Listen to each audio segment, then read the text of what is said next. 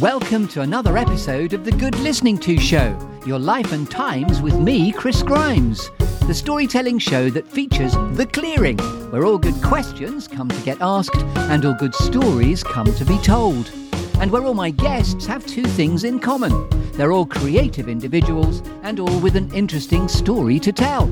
There are some lovely storytelling metaphors, a clearing, a tree, a juicy storytelling exercise called 5, 4, 3, 2, 1, some alchemy, some gold, a cheeky bit of Shakespeare, and a cake. So it's all to play for.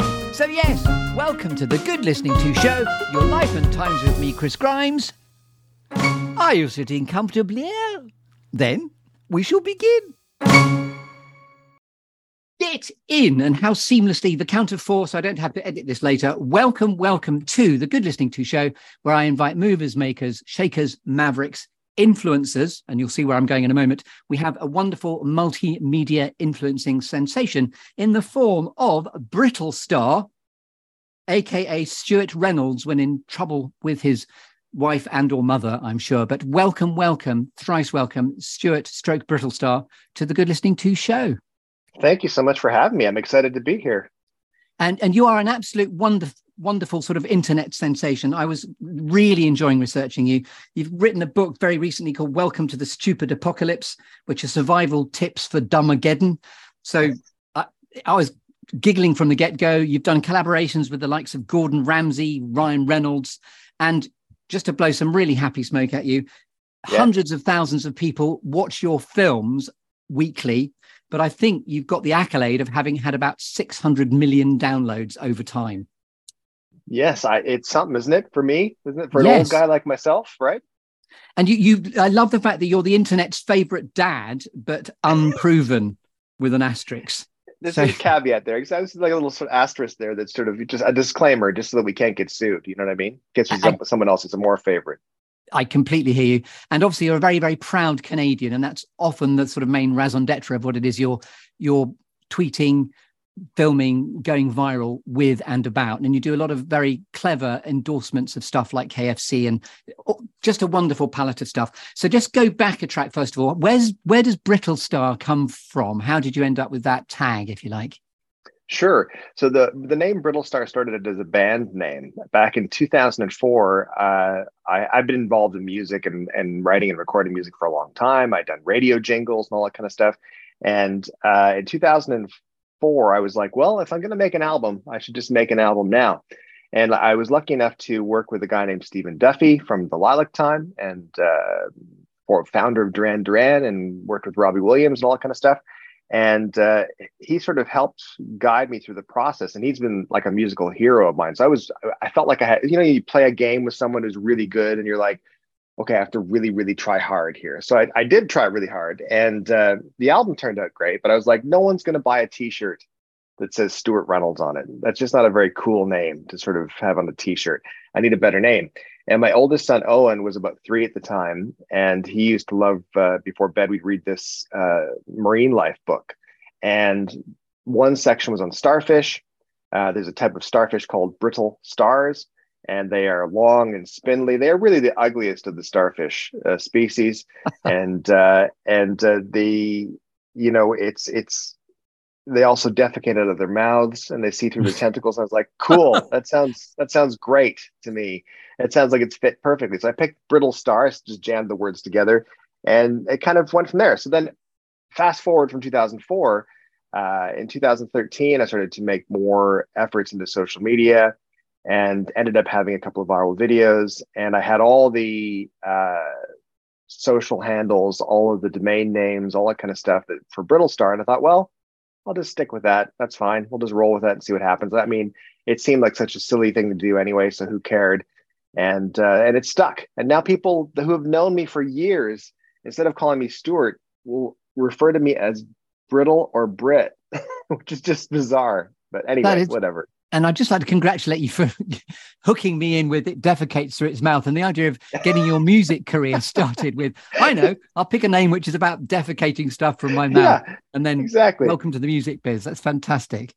It's sort of good. It's good to go after your enemies before they can be enemies, basically. You've already taken the wind out of their sails. So And a brittle star, I think we've got to get the whole world Googling as to what an actual brittle star looks like as well. I know it looks like you because you're called Brittlestar, but I'm intrigued by the monster and the creation that you've created a monster.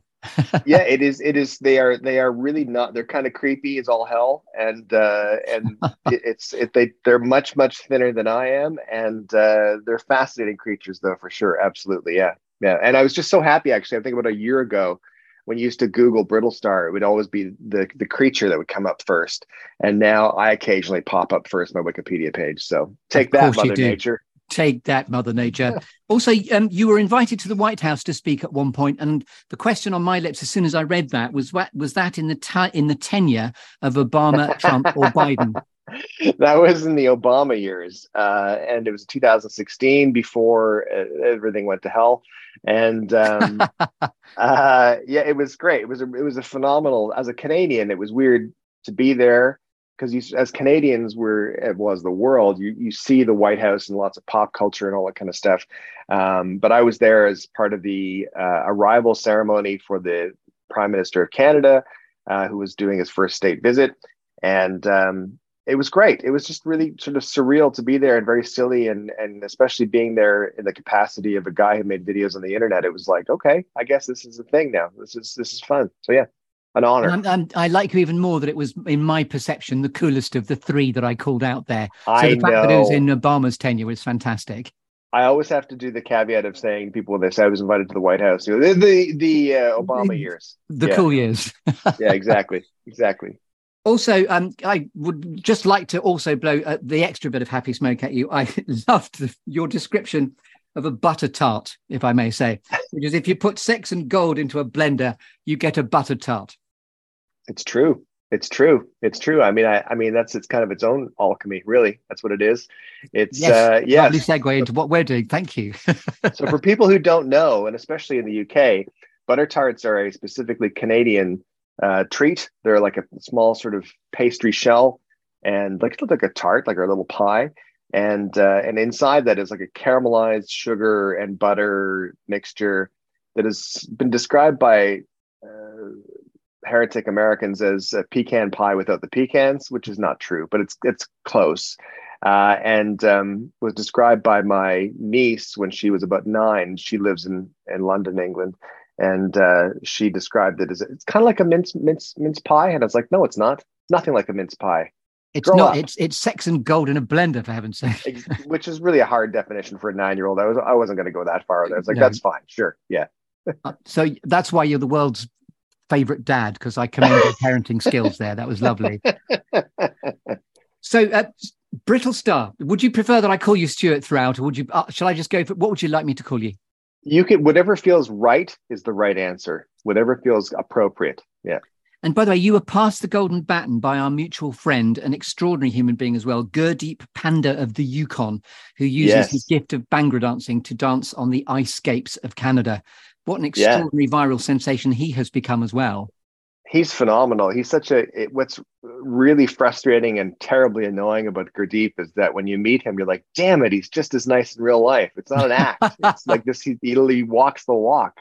We were lucky enough to go to Whitehorse to the Yukon and visit him at his cabin. And it was it's otherworldly. He's like the most Canadian guy I've ever met in my life. He's like complete Canadian. Lovely. And I love the fact you got to actually go to his remote cabin as well. Oh, it was great. There was a moment where it was myself and my wife Shannon, and we were sitting in his cabin, and it's essentially one room, and there's no running water. And there was moments where we were sitting on his chairs and couch that he had, and he was sitting on a pillow, like guru style, in the middle of the room, backlit by these 2 windows, and this sort of very northern light coming through. And I thought, man, I really want to take a picture right now, but I think it might be weird if I just break conversation and pull my phone up and take a picture. But he also offered us tea. And we were like, yo, that'd be lovely. And then we had the tea, and we were like, I don't really want to finish the tea. We have to do other things, but I'm not going to waste it, because he carts water from Lake Labarge to his cabin. And you're like, I'm not wasting it. I'm going to drink it. I have to drink it. So, did you say there were northern lights popping off in the background when you wanted to take the photograph? No, not Northern Lights popping, not Northern Lights or Aurora Borealis, but that we saw that on the way there in the plane, actually, which Yeah. was amazing. But no, just there's a very distinct color to light, like to sunlight in the north. That's very thin. It's much cooler than a more southern color of sunlight. It just got a slight bluish hue to it. Yeah. It's just very distinct.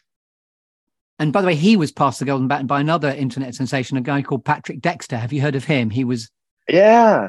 I'm on an extraordinary path, and I'm so delighted to meet you because of the golden storytelling trail of where it takes me.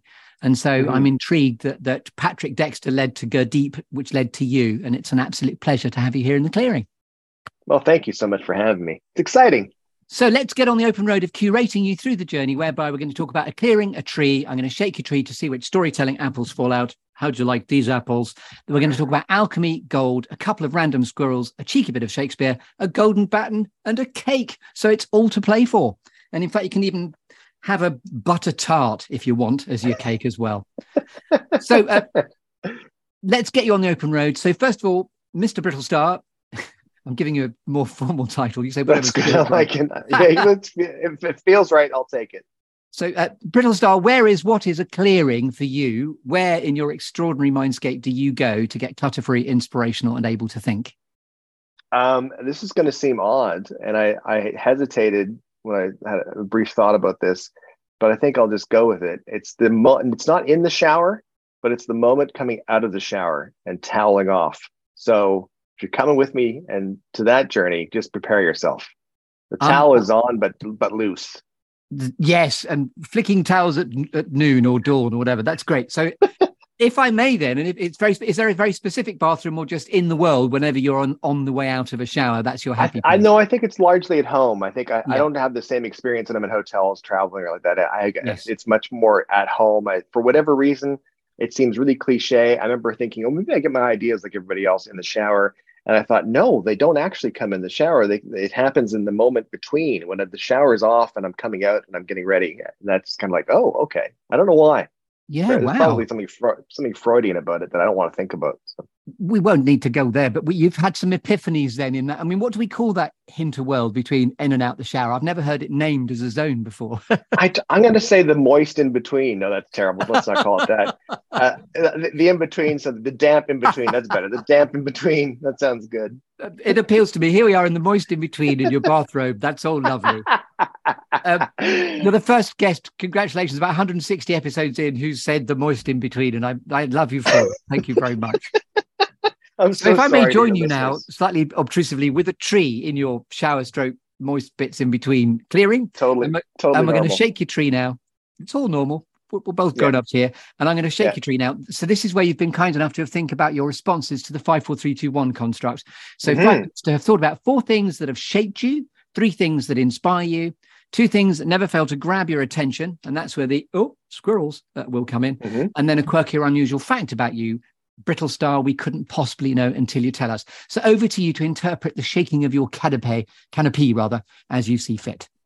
I think the things that sort of have shaped who I am, again, they sort of verge on the cliche, but I think becoming a dad really shaped who I am now. And I've been a dad for the past 24 years. That's changed me dramatically. I think that I was married when I was really young, and I got divorced when I was really young, and then remarried. I think that shaped me, and then carrying through from that, I think that disappointment and not achieving certain goals that I thought I had also shaped me, and then finally, what shaped me is just the notion that it's okay to create things. It's okay to sort of express and create things. I think those are the sort of 4 things that stand out to me as like the things that have made me who I am and made me perceive or filter or process the world in my head. And if I may, there sounds like the through line there is a moment of crisis or in betweenness again, the failure of a marriage in crisis followed by the failure to get where you thought you might be. I mean, was that a disappointment based on a career path you assumed you were on and you weren't, or what happened? Yeah, I mean, like the disappointment aspect is having those failures or perceived failures where you think, oh, this is who I thought I was, and I guess I'm not. And initially it's kind of it hurts and it's a little bit crushing and you get a bit down and depressed. But I've found that, after a little bit of time, you start to realize, well, actually, this maybe kind of worked out the way it was supposed to. And I don't even mean that in a predetermined destiny way. I kind of mean that in a, this is just a more natural fit. This seems like much more comfortable. It's in the same way that water will flow to things and fit into things. It's like you can't force water to go in a direction. It'll go in the direction it wants to go. And I sort of feel like there's a fluidity then in your trust in that journey and process. Absolutely. And I think you kind of have to, I do this newsletter and I do these little weekly posts and thoughts and ponderings. And the title I have for this coming weeks is something like, I can't remember exactly what it is, but something like, sometimes it's better to go floppy and then hard. And it's really terrible. It sounds dirtier than it is, and it really isn't. But that idea of like just kind of letting things happen and not being too freaked out over it, and then getting onto that track, and then you can put your effort into really going, full tilt or full speed into what you think is good or what you might be good or what feels good. It all sounds really dirty when I say it. This is terrible. This is taking a terrible turn, and I'm so sorry. But I think that it's those moments of realizing, because I think when you're a kid, you think to yourself, this is who I am, or this is who I want to be. And then as you go through life, you realize, okay, that the picture I had in my head when I was 16 is unrealistic. And actually, I kind of don't really want that. Yes. It's not even a conscious decision of saying, I don't want to do that. It's just like getting close to those goals and going, this doesn't feel right. And then finding a different path and around it. And then realizing, well, I kind of hit all the core elements of what I wanted to do anyway. So that's the main thing. Yes. And then the tension when you're always pushing too hard for something, it often doors stay closed because you're just pushing too hard and it's not authentic enough. Yeah, it's the Gandhi thing of if you're looking for the answer, stop looking for it. It's letting these things happen, and it's not being apathetic, but I think it's being willing to learn and willing to adapt, I think. And I love the idea of sometimes it's fast, sometimes it's slow. So the ebb and flow, the highs, the lows, highs, ebb, flow, but at its core, there's a flow to everything. Yeah, absolutely. I mean, I couldn't have possibly imagined, I've been making social media content and videos for the past 10 years as my only job, and it's supported a family of 4. And it's that was unfathomable when I was 16. Like, well, you're going to make films on your phone. Oh, you'll hardly ever use it to talk to people. You'll just film and you'll share it with people around the world, and then millions of people will see it. And you're like, well, that doesn't make any sense. But falling into that and kind of being aware of opportunity, and then going, okay, this is the opportunity. I didn't expect this opportunity. Yeah. I didn't plan for this opportunity, but I've got this opportunity. Let's just go, let's push the pedal to the floor and see what we can get. And if I may, at what point did it suddenly, the door open on a sort of lubricated hinge, or the window of opportunity, so that it started to go viral for you? Because a lot of people may want to make films, but you can't necessarily hit that zeitgeist in the way that you have. I mean, I think that there's a Thomas Edison quote, which is, when opportunity knocks, it often looks like work. So people don't answer the door. And I think it's very true. And it happened for me back in, it was one of the things that's unique to my circumstance was that when I started doing social media videos, we had essentially nothing to lose. Our business from the previous 10 years, 15 years, had a catastrophic failure, and we were incredibly in debt. And we had the notice on the front door of the house. We came back one day. It's like the whole bit, and it was dire straits. So it was kind of like, okay, let's try this. Let's just see what happens. And that made it a lot easier. It wasn't like I had a nice job and I was comfortable and I had money And it was like, well, I'd maybe like to try this. That's really hard to go, well, I'm just going to drop everything and try it. For us, it was more a case of whatever. We've struck oil in the backyard, so let's just start building oil rigs. Yeah. And So the yeah, us being your wife, Shannon, and your two boys. And yes. that's right. Yeah, exactly. So I think for me, it started with we had a viral video in 2013, August of 2013, so 10 years ago, and then we quickly followed. We panicked and we realized how popular it was. We made one immediately the next day, and it was not as popular, but pretty much as popular. And then made another one a week later in a different format, a different style, because we wanted to do something that was more sustainable that we could do. And that was really successful. And then literally within a month, Disney contacted us and said, we'd like to fly to California. We'd like to pay to make some videos, and your whole family can come too, and it'll be really fun. And I was like, I didn't know you can get paid for this, but okay, let's do this. This sounds better than not having money and Yeah. not going to California. So yeah. And at that point, how did you know? You don't have to be specific, obviously, but how did you know what to even charge when that was given to you on a plate of an opportunity? I had no idea whatsoever. I was really kind of at the mercy of them to sort of be like, we're going to pay this much money, and the amount that they offered for that first batch videos we made for them was more than I had made in the previous like 4 months combined. Yeah. So that was a convincing. It was, and that it was still wasn't a lot of money. Like I wasn't making very much money, but at the same time, it was so much money for us. It was like, well, this is obviously something. And then the big hinge point for us was being in California, and it was an event where there was a bunch of other social media personalities who were kind of blown up at the time. So people like I don't know if you're familiar with Grumpy Cat, the little cat. Oh, yes. The Grumpy Cat was there, that type of thing. Grumpy Cat got its own trailer, by the way, which I'm still a little bit bitter about. But Grumpy Cat's also dead, so who won? And but we talked to other content creators when we were there one evening, and our question, myself and Shannon, was like, well, "What do you do for a living?" And they said, "Well, YouTube." Well, what do you do for a living? Well, I make videos. Well, what do you do for a living? Well, I do stuff on social media. And it was like, oh, we had no idea you could do this for a living. And we literally just decided, Shannon and I, that night went back to the hotel room and said, okay, we got to try this. We got to just see what happens over the next, year or so and see if we can continue this. And if I may, that's another, going back a few paragraphs to the idea of just going with the flow of what's presented. That's where the tide was taking you, or the ebb and flow is taking you. Yeah, and I think, again, it's not about being apathetic. It's not about being just blowing where the wind takes you. I think it's a case of being aware of what might be an opportunity, with those little blips and opportunities in life, which are fascinating to me, where you get these opportunities and go, this is weird. This is a weird opportunity. I should probably try to do something with it. Yes.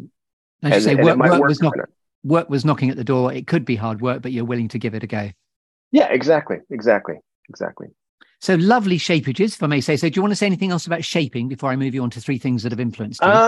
No, I don't. I mean, I think just learning from disappointment, learning from not achieving things that you thought were your goals, and they maybe in retrospect, they end up not being what you actually really wanted or would be comfortable getting or doing. And then having that ability and permission to give yourself where you can just create things. It doesn't matter if people like them or not. If you can get things out of your head, that's great. That's good. That's a lovely testament to the creative process as well, trusting your own voice in what it is you want to disclose to the world as well. Absolutely. And it's being able to, again, give yourself permission to do it. I think a lot of people think, oh, I'm not good enough. It doesn't matter. There's lots of terrible people making lots of money doing things. So you can just do it. Don't worry about that stuff. If you get money, great. If you don't, that's still great. It doesn't matter. They're both great. Fantastic. Now we're on to 3 things that inspire you. There could be some overlap. That doesn't matter. But what would you like to say about that? 3 things that inspire me. I think that weirdly, we've had some terrible news this past week where my wife's sister died, and she was quite young, and it's terribly and terrifically sad. And I posted online. Didn't know what I was going to do, but I had to acknowledge it online because I'd been pretty quiet. And so I posted this sort of little thing talking about her. And the amount of compassion online was very inspiring. It was like, this is okay. People aren't horrible. I think that one of the things that social media mistakenly gives people the impression is that the world is full of horrible people. The world does have a lot of horrible people, but the world has a lot of amazing people as well. And the social media just makes it easier for the horrible people to be heard. They sound louder, but they're not. They're just, I mean, there was so many lovely things. And I think that when I see that in that post for myself, and then I think about other times I've seen that compassion online, it makes you remember that it's like you just happen to hear the worst easier. It's easier to hear the worst than it is to sort of know that there's good people there. So it's good to remind yourself of that. I think other things that inspire me is watching the stuff that other people create, whether it be any kind of, it doesn't matter what the creation is, books, it could be essays, it could be art, it could be videos, it could be anything, music. I just love the idea that people are creating things for the sake of creating things sometimes, which is great. And it's about the process. It's about creating something in the world that wasn't there before. And that's exciting. That's very, very inspiring to me. And I think giving birth to ideas. Yeah, exactly. And I think that's great. I think that's really important. And then I think one of the other things that really inspires me is way back in 2013 when we were starting in that fall, just before we went to do stuff with Disney. We were at I was on Vine, an app called Vine, which was 6.4 second looping videos. And that was how we got our start. And I'd been invited to this big meetup thing, Vine meetup in Toronto at Yonge Dundas Square.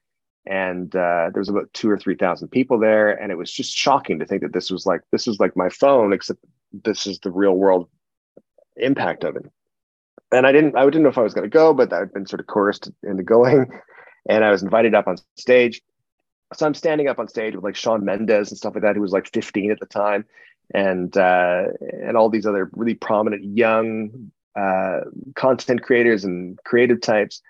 But before I got to the stage, I was walking across kind of hesitantly towards the square. And this woman who must have been in about her mid to late 50s, ran over to me and gave me hugged me, gave me this really big hug. And she said, "I want you to know that your videos have gotten me and my family through a really dark time recently." And I was like, "Oh, well, I didn't know what to say."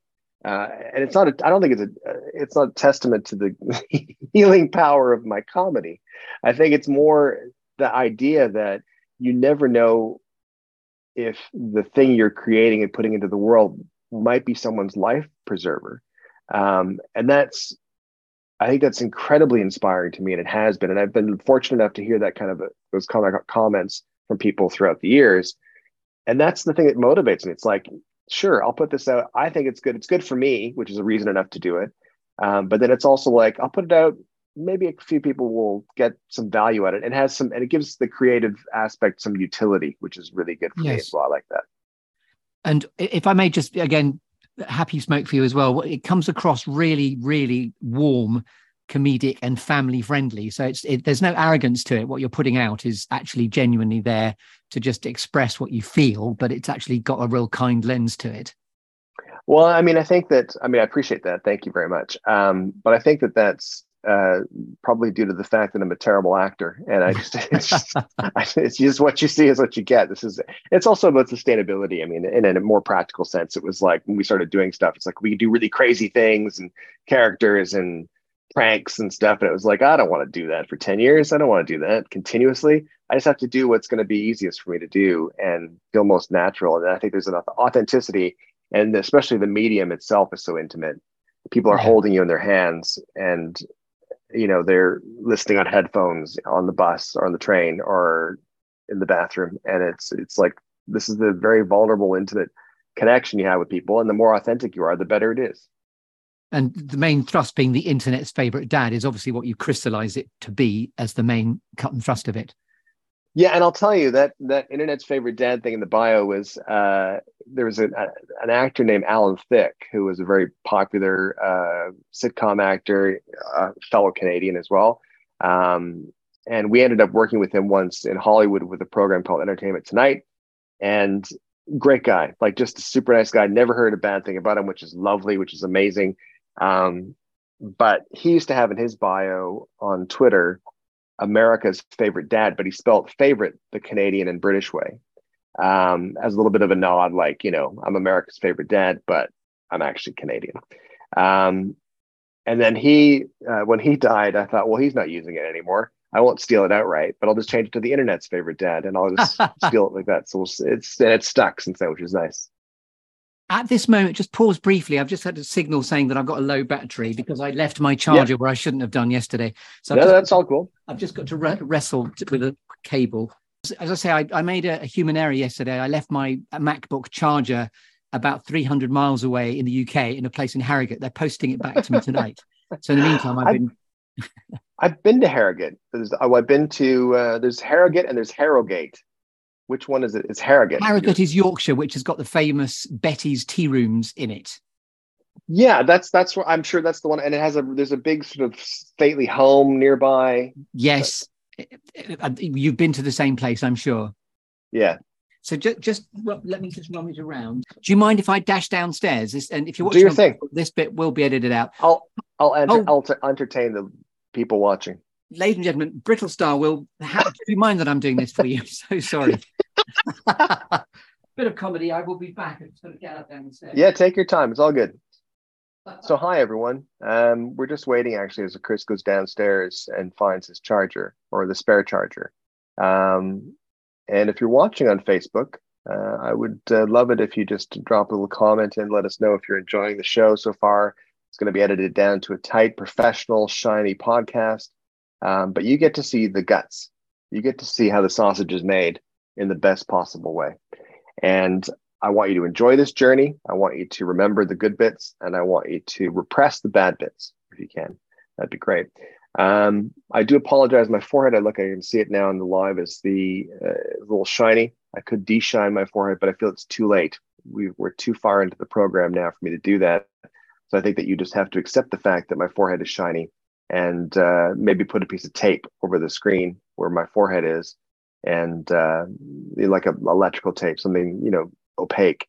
And that will probably help dim the glare, and you'll be able to appreciate the show more. There you go. I myself have a shiny head, and thank you very much indeed for that seamless filling.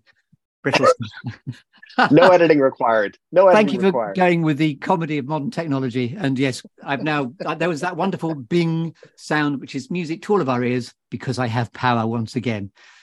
Thank you sincerely for that. And I'll look forward to listening to what you're doing. It's gold. So we're now into squirrels. What are the two monsters of distraction? What never fails to grab your attention, irrespective squirrels of whatever else might be going on for you? Brittlestar. Design and intent are I love good design. If you came to my home, you'd be like, do you? Yes. But I think that I do.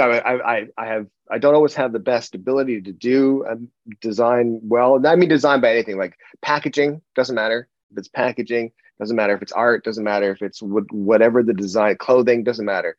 I'm fascinated by that because that's someone who is either finding better ways to do things or trying to find ways that haven't been done yet. And that's exciting to me. So that's always like a stop type thing. But yeah, right down to packaging. I love good packaging. Oh, phenomenal. Fantastic. Love that kind of stuff. And the other thing is music production is another, it will just draw me in. And it's something I've shared with both myself and both of my sons, is that we all share tracks back and forth, kind of like, listen to this. And I've tried to follow, I remember reading an interview with David Bowie from 1990, I want to say 2, or it might have been that. No, it was 98. And he said that he had someone on his staff who would send him the top 10 CD singles at the time every week.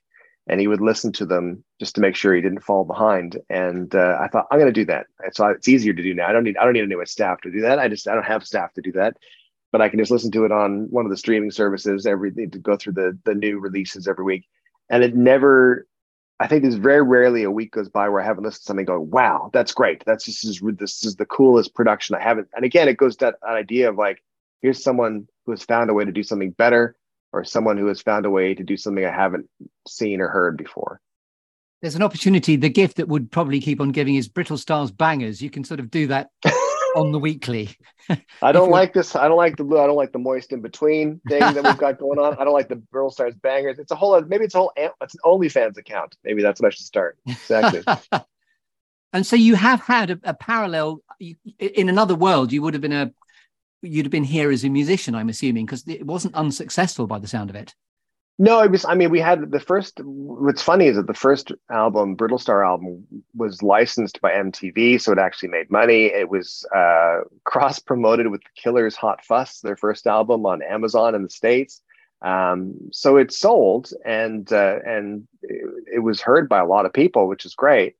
But I think it was just one of those.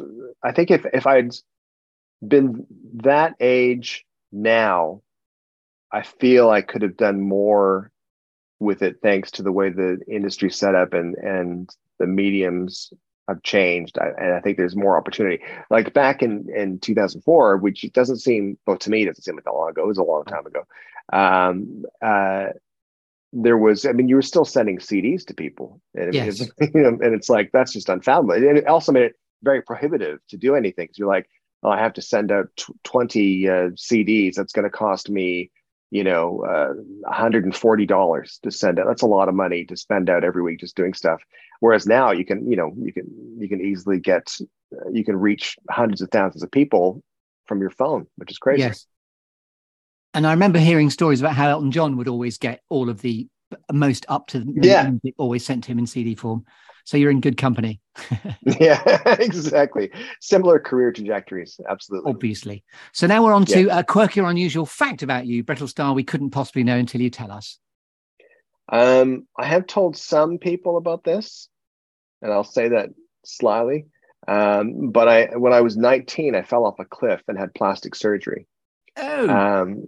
So I fell 70 feet off a cliff. I bounced twice. And I landed, thankfully, on my face, and my face broke my fall, and I had it was a bluff, and you could safely go down the bluff to the lake if you went down zigzag and really hugged the side of the bluff itself, and I misstepped, and this is good. Yes, exactly. And this is a good lesson for any kids listening. If you're about to fall off a cliff or a bluff and you're trying to get down sideways, don't think you can outrun it. It doesn't work. You can't outrun gravity. Gravity will always speed you up. And I misstepped, and instead of leaning into the cliff, I took another step forward, and that was my mistake. And I made two giant steps of like 10 feet distance, and then I just flew into the air and then hit twice on the way down. And then to add insult to injury, my friend and my girlfriend at the time, they quickly traversed down the side of the bluff to see if I was okay. And I turned around and I said to my girlfriend, I think I'm just winded. And when I turned around, she threw up because you could see my skull through my face. It had all been ripped back. And then luckily I was able to, I went to the hospital, and there was an intern who was working. It's a holiday Monday, a bank holiday. And the intern said, listen, I'm interning in plastic surgery. I can give you stitches. You'll have a scar from your eyebrow to your lip, or I can give you plastic surgery and you probably won't be able to tell after a number of years. I was like, let's do that. Let's try that. So that's why I look so good. That's what I'm saying. And how old were you when you bluffed and fell off? 19. 19. Sorry if you said that, but I'm stunning. No, that's okay. Yeah, so I was 19, and there's now a fully developed road and beach there, but at the time they were just putting in the foundation for the road, and so it was just large rocks at the bottom, which I landed on. And they sent an ambulance out to get me. That first ambulance got stuck. They had to take me out of the ambulance, put me into a second ambulance, and they had to carry me further past all the rocks and stuff because they couldn't get the ambulance closer.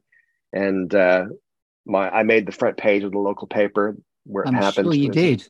So, I mean, alive but bruised. And we having nightmares for years later, because that's an absolutely profound near-death experience. Well, what's phenomenal about it is that when I was being treated, the doctor said to me, in light of how the accident happened, he said, you're going to have weird precipice vertigo, the top of stairs, the edge of anything. And he said, but the weird thing about it is that you're probably going to want to jump.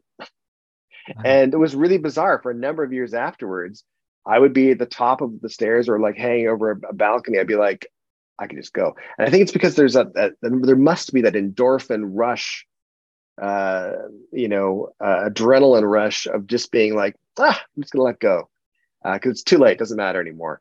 And that's a dangerous thing. You shouldn't just let yourself go off the top of the stairs. You should take them one at a time. And that is a relatable condition, by the way. I experienced it myself, where you do have the thought process of, I could just leap off here. And then you stop yourself. So I'm not sure if that's totally unique to having vertigo or whether that's just, people can write in and tell us. I assume that it's something we all experience, but obviously you've had a slightly more visceral experience of it than I certainly have.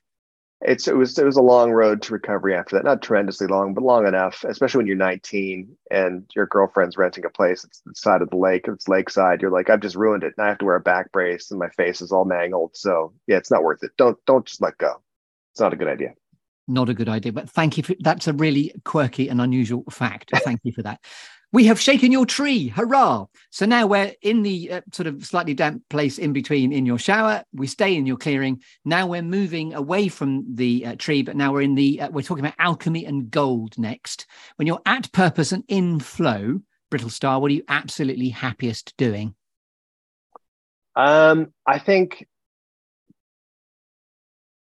really specifically, I'll say that it's when I'm in the process of editing videos and the process when I'm mixing music, when I've taken all the elements of these sort of scattered ideas I have, and then they're actually starting to take shape. That's exciting to me. I don't think, I don't necessarily buy into the idea that people have a purpose in life. I think you just sort of make yourself useful if you can. And that's usually when I sort of feel like I'm doing something actual, which is good. Yeah. And now I'm going to award you with a cake. And this is the final rich storytelling metaphor. So first of all, do you like cake, Brittlestar? I mean, obviously I love cake. You obviously like Butter Tarts, but That was a very good Canadian. Thank you. What sort of cake would you like then? Let's see. I would like an angel food cake. No, carrot cake. I want carrot cake with a nice cream cheese icing. It shall be yours. And in fact, this is a dog's toy that looks a bit like a carrot cake. So it does. So thank you very much. Now you get to put a cherry on the cake in the form of what's a favorite inspirational quote? You gave us a beautiful Edison one earlier on, but what's a favorite Edison? Sorry, not a favorite Edison quote. What's a favorite inspirational quote that's always given you succor and pulled you towards your future? This is a really sort of niche, but there's a documentary film made in 1954 about the town where I live, Stratford, Ontario. And there used to be, really briefly here, the town used to be the center for the Grand Trunk Railway. There was a huge industry to repair locomotive trains, like steam locomotive trains. And that industry fell apart.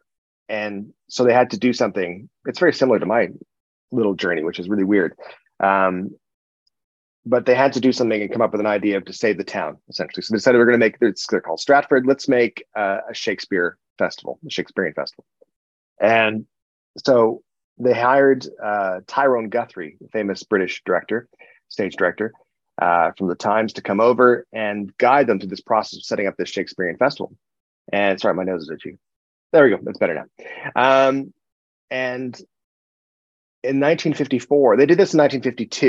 In 1953, they opened the theater. In 1954, they filmed a documentary recreating the process of setting up the theater. And they had Alec Guinness in it. They had Irene Worth in it. They had Tyrone Guthrie. They all came to do this documentary and reenact these meetings. It's, Bob so-and-so's house on Coburg Street. And that it was really weird for a tiny town at the time, 20,000 people. And it was an Oscar-nominated film. Anyway, in the middle of this film is one meeting that's happening. And this is I'm getting to the quote. In the middle of this meeting one time, they talked to Tyrone Guthrie about how they need somebody to save the town. They want to do the Shakespeare Festival. They have this idea to do this. And it all seems so far-fetched and it probably won't happen. And it's not worth the effort. And he says, impractical it may be, but important surely.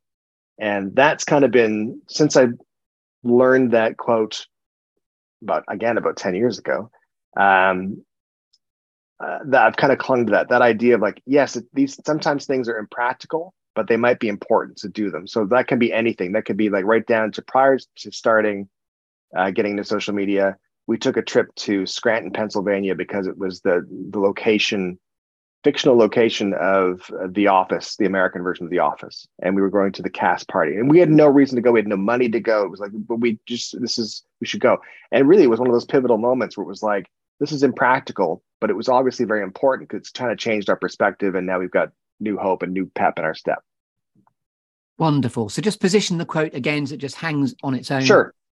Impractical it may be, but important, surely. And Tyrone Guthrie. Lovely. Yeah.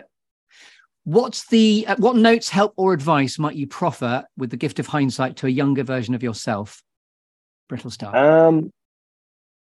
I would say to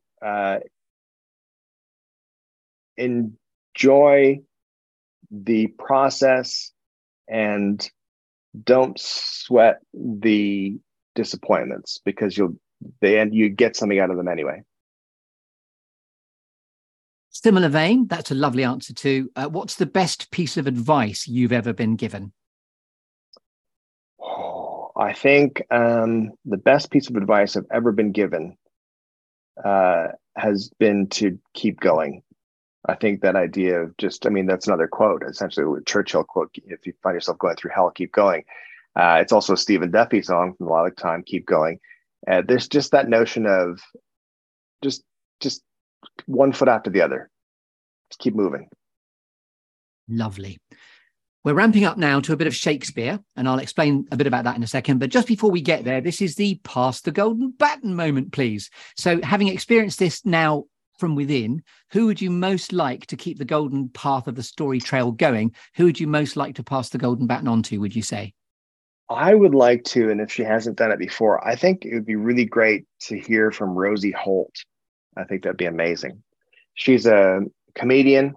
I've been lucky enough to make a couple of videos with her in the UK, and I think she's done an amazing show run at the Edinburgh Festival, the Fringe Festival, and I think she'd have some phenomenal stories now. She's like, I think that she's going to be an absolute superstar.